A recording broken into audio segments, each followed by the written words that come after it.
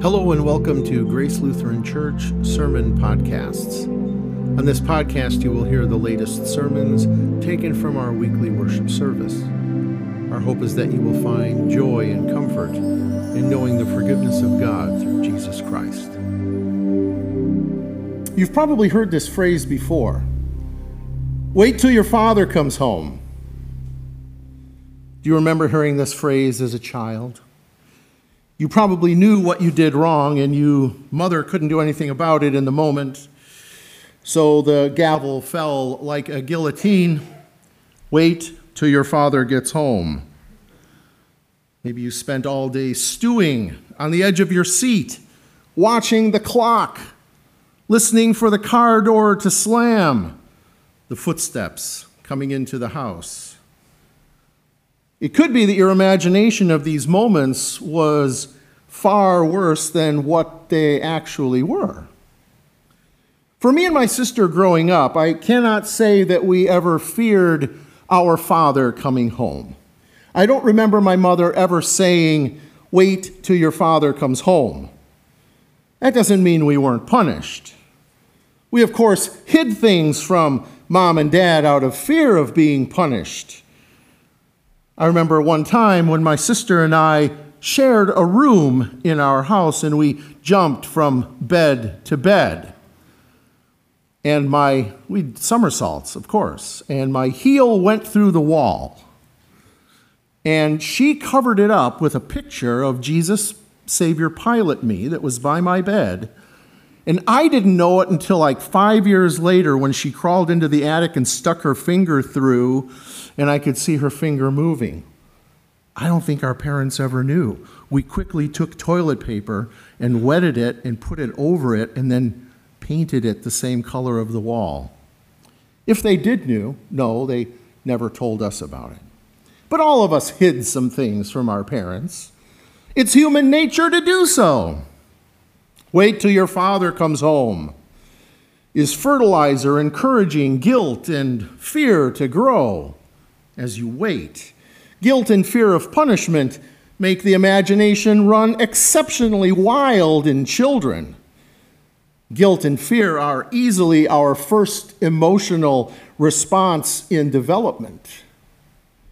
Fear of separation from parents, fear of being lost, fear of being rejected, of being yelled at, of having someone angry at us, scolding us, parental anger. So when you know you're guilty and deserving of punishment, this statement really grips you with fear even more. As if living through these threats as children weren't enough, guilt and fear and anger and punishment carry over into adulthood as well and make the imagination run exceptionally wild. The adult version of this, of course, of wait till your father comes home is, hey, the boss wants to see you. Or, honey, did you bring home the milk I texted you to get for tonight's dinner? Take the feeling of guilt and fear the same, though the punishment may be taken a little bit differently. But whereas we all know the punishment will take place within family settings, there are children who suffer more than others. And there are adults today that still carry the emotional and perhaps physical pains from waiting for father to come home. For some people, there was no need for imagination when they heard the words, "Wait till your father comes home." Maybe you're one of them. Maybe you knew exactly what you were getting when mom or dad came home. Home life was bad. Didn't have an exemplary model for a father or a mother. There are children in Latin America sent to street corners to beg for money to support their parents' drug and alcohol habit. When I was dating Becky and used to come back from her house to my apartment at about 1 o'clock in the morning, sometimes I would stop by McDonald's. Okay, most of the time I would stop by McDonald's. And there would be a little boy standing out by the pickup window with a box of chiclets, 2 little chiclets per box. Cómprame, buy from me. I couldn't buy a hamburger for him because his parents were watching. He wouldn't let me. But he would let me buy the whole box of chiclets. Then he could go home to the street corner where his parents were waiting to take his money. Wait till your father comes home, and an abusive home spells fear, abandonment, physical or emotional harm, crying, hiding, real terror. What about you? Perhaps you were unjustly punished or made to suffer, made to work, maybe a victim of abuse. What about your father, your parent? When I say wait till your father comes home, do you relive any childhood memories? While you were growing up, did you observe in other families the dynamics that revealed the abusiveness in your own home life, the failures, just even the shortcomings of your parents? Perhaps emotional or physical abandonment was your experience. You know, the emotional and physical abandonment experienced by many adult Gen Xers particularly runs deep. Their angst is summed up in a scene from a 1980s John Hughes movie called Uncle Buck. In Uncle Buck, Maisie, a 7-year-old, says, "I don't know why we need boys at all. They're so loud." To which Tia, the emotionally frigid 15-year-old, responds, "We need boys so they can grow up, get married, and turn into shadows." Not everyone has great fathers. For that matter, not everyone has great mothers. And no matter how good or bad yours was, all parents fall short of our needs, just like we fall short in being parents. As a parent, do you or did you see the same fearful look on your children's eyes when you came home? Did you or do you fall short as being father or mother? You know, I think as we grow up, we make plans to not become like our parents, swearing, "I will not be like my mom or dad." For me, wait till your father comes home will be a joyous occasion. Nothing to be feared, no yelling, no anger. And then one day, thinking back on your own children, you realize that you too were lacking in emotion or understanding or expressing love, encouraging comments. Maybe you were the shadow at your children's birthday parties, sporting events, first dates. Maybe addiction to work, to time, abused the opportunities time actually gave you. I'm no different than you. As I look back on parenthood, there are times I wish I could redo certain scenes. The reality is, you and I have come short or failed our children on more than one occasion. Quick to become angry, to spank, yell, or not believe a story that turned out ultimately to be true. Maybe you were the one saying to your child over the phone, "Just wait till I get home." And it wasn't to go for ice cream or to play basketball in the corner. Internally, if not externally, we weep for the times that we shoulda, woulda, coulda. That mourning is called repentance, and it seeks forgiveness. Forgiveness for what you see or feel and maybe even taste in that bitterness of remorse and regret. The memory of that phrase, "Wait till your father comes home," now chafes your conscience, accusing you and condemning you.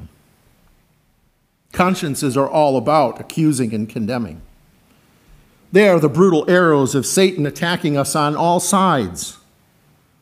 Memories may mime the failure of a childhood father, And at the same time, memories may mock the attempts to be different, perhaps making it difficult to imagine God as Father. And unless consciences are driven to repentance and not despair, and receive that forgiveness, this can cause lasting damage. Take, for instance, the adult child who finds it hard to pray, "Our Father, who art in heaven," because the mental image of a father is less than positive. For adult children who are victims of abuse and alcoholism, or failed parents praying, "Our Father," bring images of, "Wait till your father comes home." They can't face him. They would rather run from God than run to him for comfort. And I hope it is not this way with any of you. And so between our consciences accusing us and maimed childhood memories, we shed many tears. We weep for sins known and unknown. We mourn for the inability to correct or repeat history. We suffer the result of sin in childhood or parenthood, and we regret not always being there. And what we mourn more is the loss of person or possibility to have been loved as a child or to be more loving as a parent. But in Revelation 21, 1 through 7, John, in a vision of a new heaven and a new earth coming down from heaven, gives to you a new emotional response to childhood memories and conscience-convicting parental shortcomings. The beautiful thing in his vision is not an abstract description of a new world, but specifically the new relationship with God that we have in Christ Jesus. John says God will live among his people. God will take up residence, and God will be with them. John is saying, wait for it, wait until your Father comes home.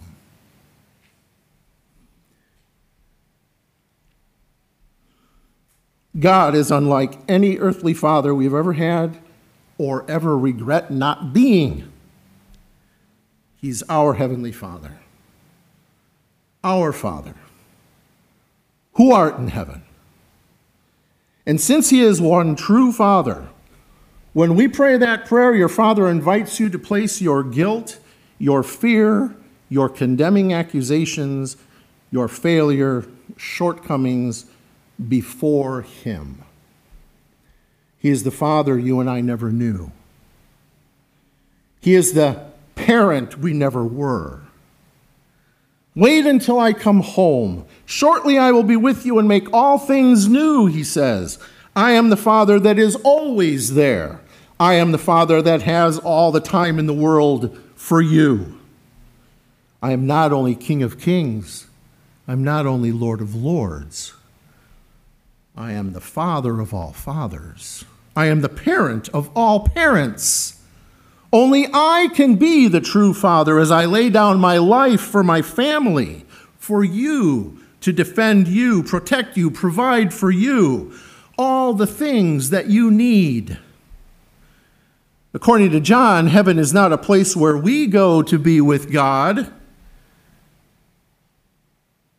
John says that God will dwell among us. In fact, he lives with us now. Psalm 23 says, the Lord inhabits the praises of his people. John continues, he will wipe every tear from our eyes, our mourning or crying or pain that former memories and failures can bring. When we've fallen, we can bring our sin-skinned knees to him who wipes away every tear and heals every wound. Our Heavenly Father's love inhabits the mourning we experienced at the death of our first pet, embracing all life in his resurrection, announcing death will not exist anymore. He is the Father who consoles those who feel the pain and shortcoming and in parroting, saying, "My grace is sufficient for you. My love is made perfect in your weakness." And he assures us the memories, our consciences, and accusations, our guilt, and fear of punishment will not exist anymore. For the former things, he says, have ceased to exist. The imagination runs wild at this point, and I encourage you to flesh it out in your own mind. God walking with you, playing with you, listening to you, taking you on vacation, living day in and day out, surrounding you, his loved and beloved creature, never to be assaulted by harm or danger. You were born for this. You were born to be his child.